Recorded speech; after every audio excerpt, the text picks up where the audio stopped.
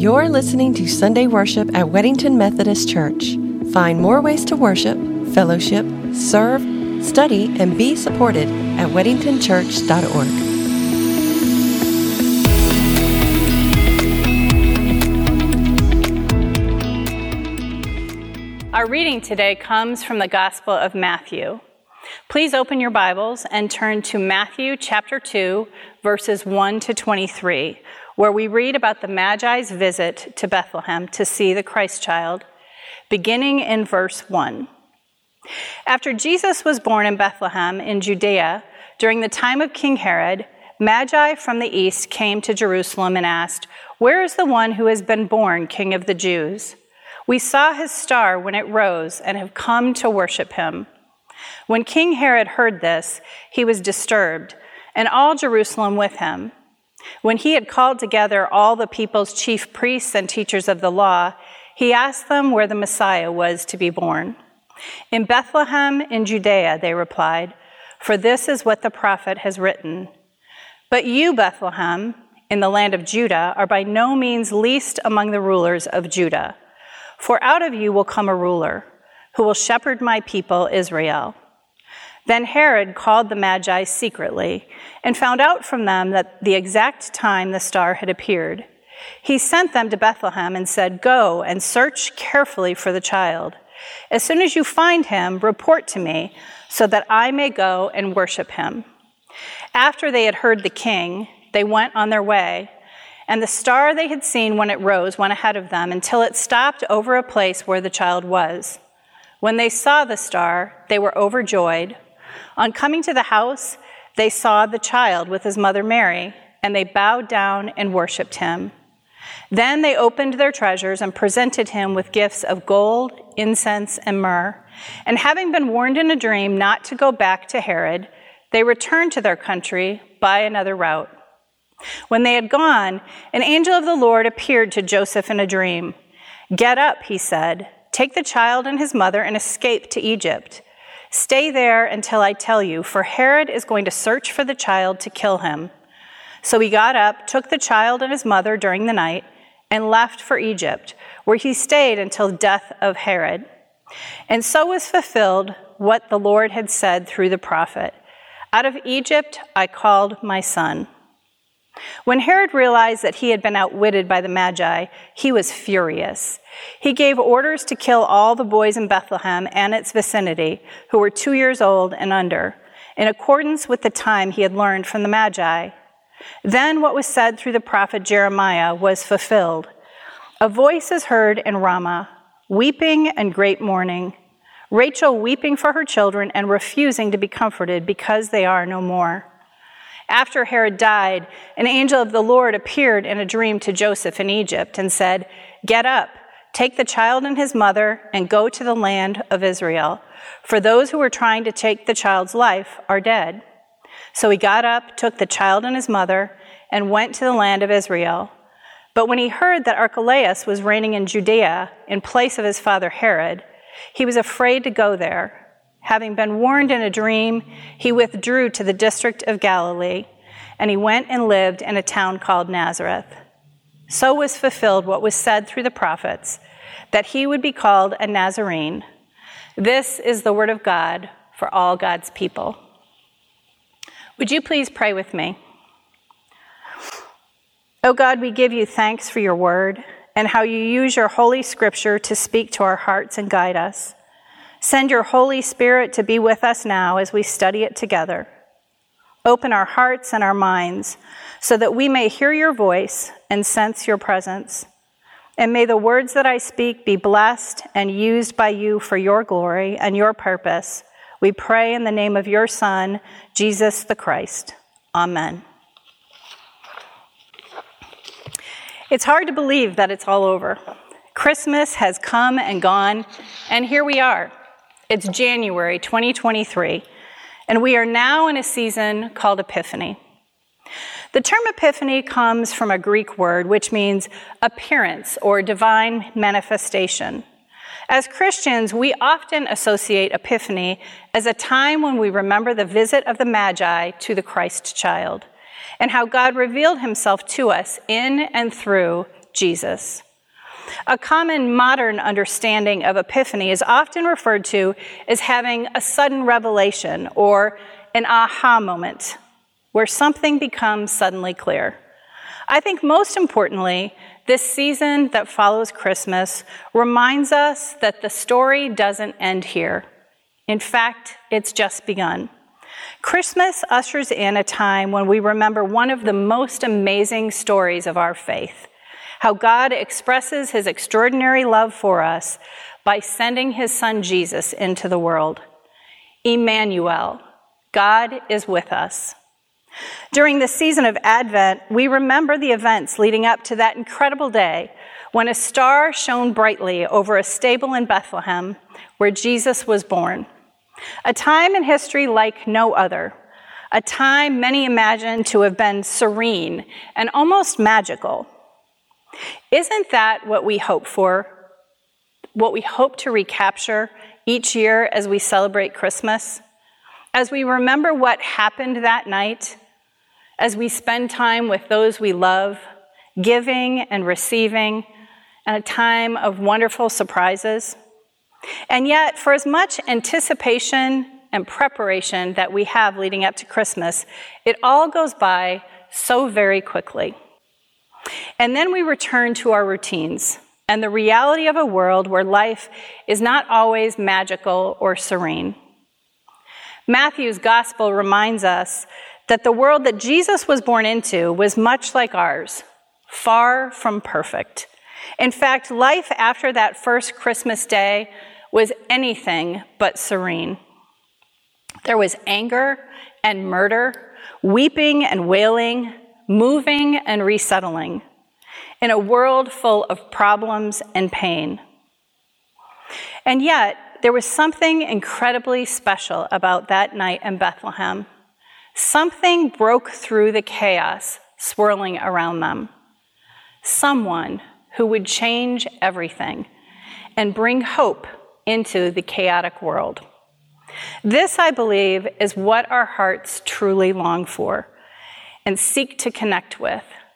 Jesus, the one who is able to break through our chaos and bring us hope. And while we'd love for Christmas to last forever, it doesn't. The reality is most days we live in a world where life isn't fair or easy, and surprises can bring bad news or hurt feelings or unwanted difficulties.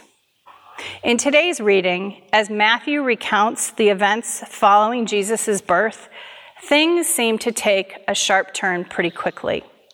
Shortly after Jesus was born, the Magi traveled from the east, probably quite a long distance, as they were looking for Jesus, the one they were convinced was to be born King of the Jews. We're not exactly sure how they knew of Jesus' arrival, but we know that they had seen his star, that bright, beautiful star in the sky, a star that must have been quite different from all of the other stars, and more beautiful than any light they had ever witnessed, because it was the light of Christ in the world. When King Herod, Rome's vassal king at the time, heard the news of these wise men, that a baby had been born and was destined to be the king of the Jews, all King Herod could think about was himself, and how this baby now threatened his power and his position. And Herod set out to make sure that that didn't happen, regardless of the cost. He employed all the resources and strategies that he could think of to thwart God's plan, and he set out to kill the baby. Not only was King Herod known to be an evil and ruthless ruler, he had a bad heart. Back in the first century, he would have made the top 10 list for the worst kings in the Roman Empire. History tells us that Herod had little regard for others, and he was known to have killed members of his very own family when he suspected that they might be scheming against him. This included his wife, 3 of his sons, his mother-in-law, brother-in-law, and even others. In fact, from his deathbed, Herod gave orders to kill the leading citizens of Jericho, just so that there would be people weeping at his funeral. King Herod was one bad dude. When Herod learned that the Magi had outwitted him, Without pause, he gave an order for all boys in Bethlehem under the age of 2 to be killed, all because he wanted to protect his title and power over others. But God intervened with an angel appearing to Joseph in a dream, telling Joseph to take his family and flee. Let's pause for a moment here and once again take a look at Joseph. If you remember, when Joseph learned that Mary was pregnant, he planned to dismiss her quietly. But an angel of the Lord appeared to him in a dream and told him to not be afraid to take Mary as his wife, because the baby conceived in her was from the Holy Spirit. We see this back in chapter 1, verses 19 and 20. And Joseph listened and responded in faith. Anyone would have understood if he walked away, but he didn't. He took Mary as his wife and raised Jesus as his son because he believed. He trusted that what had been revealed to him was from God, and he chose to allow God to use him. Then in verse 13, an angel of the Lord appeared to Joseph in another dream, and again Joseph responds in faith. And he does what God is calling him to do. He takes Mary and the baby, and he flees to Egypt to save the child's life. Now, Egypt was not just around the corner. It was a long way, and it wasn't going to be an easy place to live. But in spite of that, Joseph trusted God. Both the Magi and Joseph's story reveal a divine revelation, an epiphany. And through them, we see how God reveals himself in different ways at different times, according to his will and creativity. While Matthew's gospel doesn't tell us how the Magi knew the baby was the Messiah, it's clear that they knew. They knew that they knew that they knew. Otherwise, these wise men would not have traveled so long and so far bearing gifts so that they could bow down and worship the Christ child. And for Joseph, God saw fit to speak to him through an angel in a dream, not once, but several times, inviting Joseph to be part of his amazing plan, calling Joseph to serve as a conduit of his grace and his purpose. And like Joseph, God continues to invite and call each one of us in different ways, through different circumstances, to trust him, to join him, to respond in faith. And at times, the path is relatively easy, but sometimes it's hard, and sometimes it's long, and it doesn't seem to make sense, but God calls us to step forward in faith.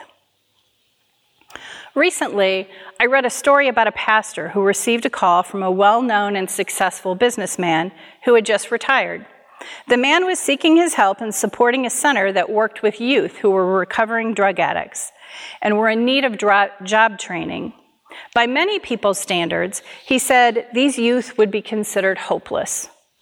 The pastor admitted that his judgments must have been apparent as the man commented on the pastor's surprise that someone like him, a conservative businessman, was so deeply concerned for these youth. The man shared with the pastor that he had had a remarkable experience a couple years ago. Remarkable experience, the pastor asked. Please, tell me more. The man shared this. Not long ago, I had an encounter with Christ, he said, and it made me take a long, hard, honest look at my life. And the truth is, I didn't like what I saw, and I knew that I had to make a change. I'm not the same person I was just a few years ago. I'm living much differently now. I encountered the love of Jesus, and I knew I needed to respond, to make a move, to step out in faith. It's changed my life. Like the Magi and Joseph and so many others, this man had an epiphany, a revelation of God. God was calling him to something different, and he chose to respond in faith. We all have stories to tell, an aha moment or an epiphany where God reveals himself or his truth to us. Some are subtle and may feel like a nudge, and others may feel like a bolt of lightning that came out of nowhere, like Paul experienced on the road to Damascus. I mostly experience nudges, and often experience God in subtle ways. This mostly happens when I'm intentional and intent on listening to what God has to say as I pray and as I read my Bible. But recently, I had an epiphany that took me by surprise. As you know, I have a heart for discipleship. It's a passion that I know God has placed in my heart, and it runs through my veins. It brings me joy to create opportunities for others to get to know Jesus and walk with them as they grow in faith and discover how God is calling them to respond in faith and discipleship. My call to serve in ministry happened more than 18 years ago when, after a surprising turn of events, God opened the door for me to attend seminary. And I also began serving in my local church. Seminary is a continual discernment process, and so over the course of the next couple of years, I sought God's direction. And I knew without a doubt that I was doing what God was calling me to do, helping others grow in faith through discipleship. As I completed my Master of Divinity, I responded to God's call to serve as pastor of care ministries and discipleship at another nearby congregation. And in a conversation with my new senior pastor, she said, "Okay, let's get you into the ordination process. How can I help you?" This was something that I had been praying about for years. And after pausing for a moment, I shared my heart with her. While I had the theological training and experience needed to be ordained, I just didn't feel that that was the direction that God was leading me. I felt that I was exactly where God wanted me to be, doing exactly what God was calling me to do. She smiled, and we agreed that we would continue to pray and allow God to pave the path going forward. I was blessed to serve that amazing church for 8 years, serving alongside 2 wonderful senior pastors and several other associate pastors. I learned, I grew, I was challenged, and I consistently felt that I was right where God wanted me to be. Then in 2016, we moved to Charlotte. I stepped out of ministry to help my husband with a new business venture. Over the course of the next 2 years, we learned 2 things. We both liked to be the boss, and I was not doing what God was calling me to do.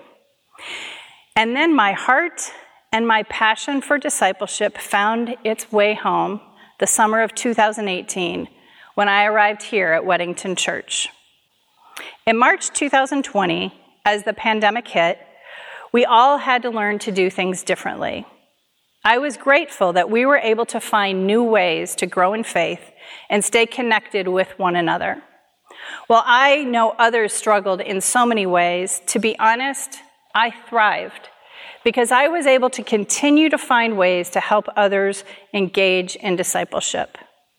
Until a few months ago, that is. After a series of difficult circumstances and challenges, I was feeling very frustrated and discouraged. And now in retrospect, I think that frustration may have been divinely orchestrated. At the time, with all that frustration, I wanted to quit. I was done. And it was at the height of the frustration when I said it. I am not doing what I'm supposed to be doing. That was the beginning of my epiphany. Through all of the frustration, God had gotten my attention. And what happened next felt like it came out of left field. Over the course of the next few weeks, repeatedly, I heard God calling me to be ordained. After 18 years in ministry, I thought I had it all figured out. I understood my call and what the rest of my ministry was going to look like. And so, to be honest, it didn't make any sense to me. Why now, after 18 years, would God call me to be ordained? And so I wrestled, and I resisted, and I thought I must be wrong in what I'm hearing. I prayed, and I talked with others, and I asked them to pray for me. I'm not someone who believes that every leaf that blows is a sign from God, but ironically, throughout the autumn months, as the leaves fell from the trees, it felt somewhat like every leaf that was blowing was God trying to get my attention. Scripture passages with similar messages seemed to pop up in front of me everywhere I turned. People would say things or send me something that conveyed a consistent theme. And then a billboard and a news segment that stopped me in my tracks and brought me to my knees. God was inviting me to join him and asking me to surrender my need to understand and surrender my plans so that he could use me as a conduit for his. And he was asking me to trust him without knowing why and without having all of the details. Epiphanies, I've learned, can be very humbling, and surrender can be hard and sometimes scary. I like to be in control, or at least feel like I'm in control. But what I realized during the struggle was I did trust God. I know that God's will and plan for my life is so much better and more reliable than my own. And if this is what God is calling me to, it's where I want to be. Even if it's not what I expected or not what I planned, and even if it's hard. As often is the case, we gain perspective as we look back on things. And as I step into this next chapter and continue to follow God's call to enter the ordination process, here are some things that I have gleaned from this experience. Things don't always make sense. And as we struggle, we don't always get to know why. But God knows. And sometimes he chooses to reveal the why to us. But other times, he asks us to simply trust him without knowing all of the details. And while my plans have changed, what God is calling me to hasn't. Discipleship is a passion God placed in my heart years ago, and it's how he invites me to serve him and his people. We are all called and invited to allow God to use us. And God speaks to us and reveals himself to us in different ways. I can't tell you how God is specifically calling you or asking you to respond in faith. Only God can show you that. It is a voice that only your ears can hear, your eyes can see, and your heart can intuit. How you experience God at work in your life may look different for you than it does for me. And at times it may look very similar. But it is in listening to God's voice and seeking God's will that we can discover how to respond in faith to that which God is calling us to do and to be.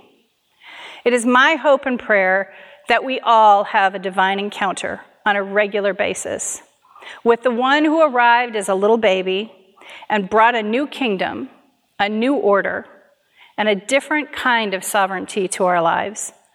And once we encounter Jesus, there's no getting back to normal. And that isn't a bad thing. He compels us to move forward, to change, to trust him, even when it's hard and it doesn't make sense.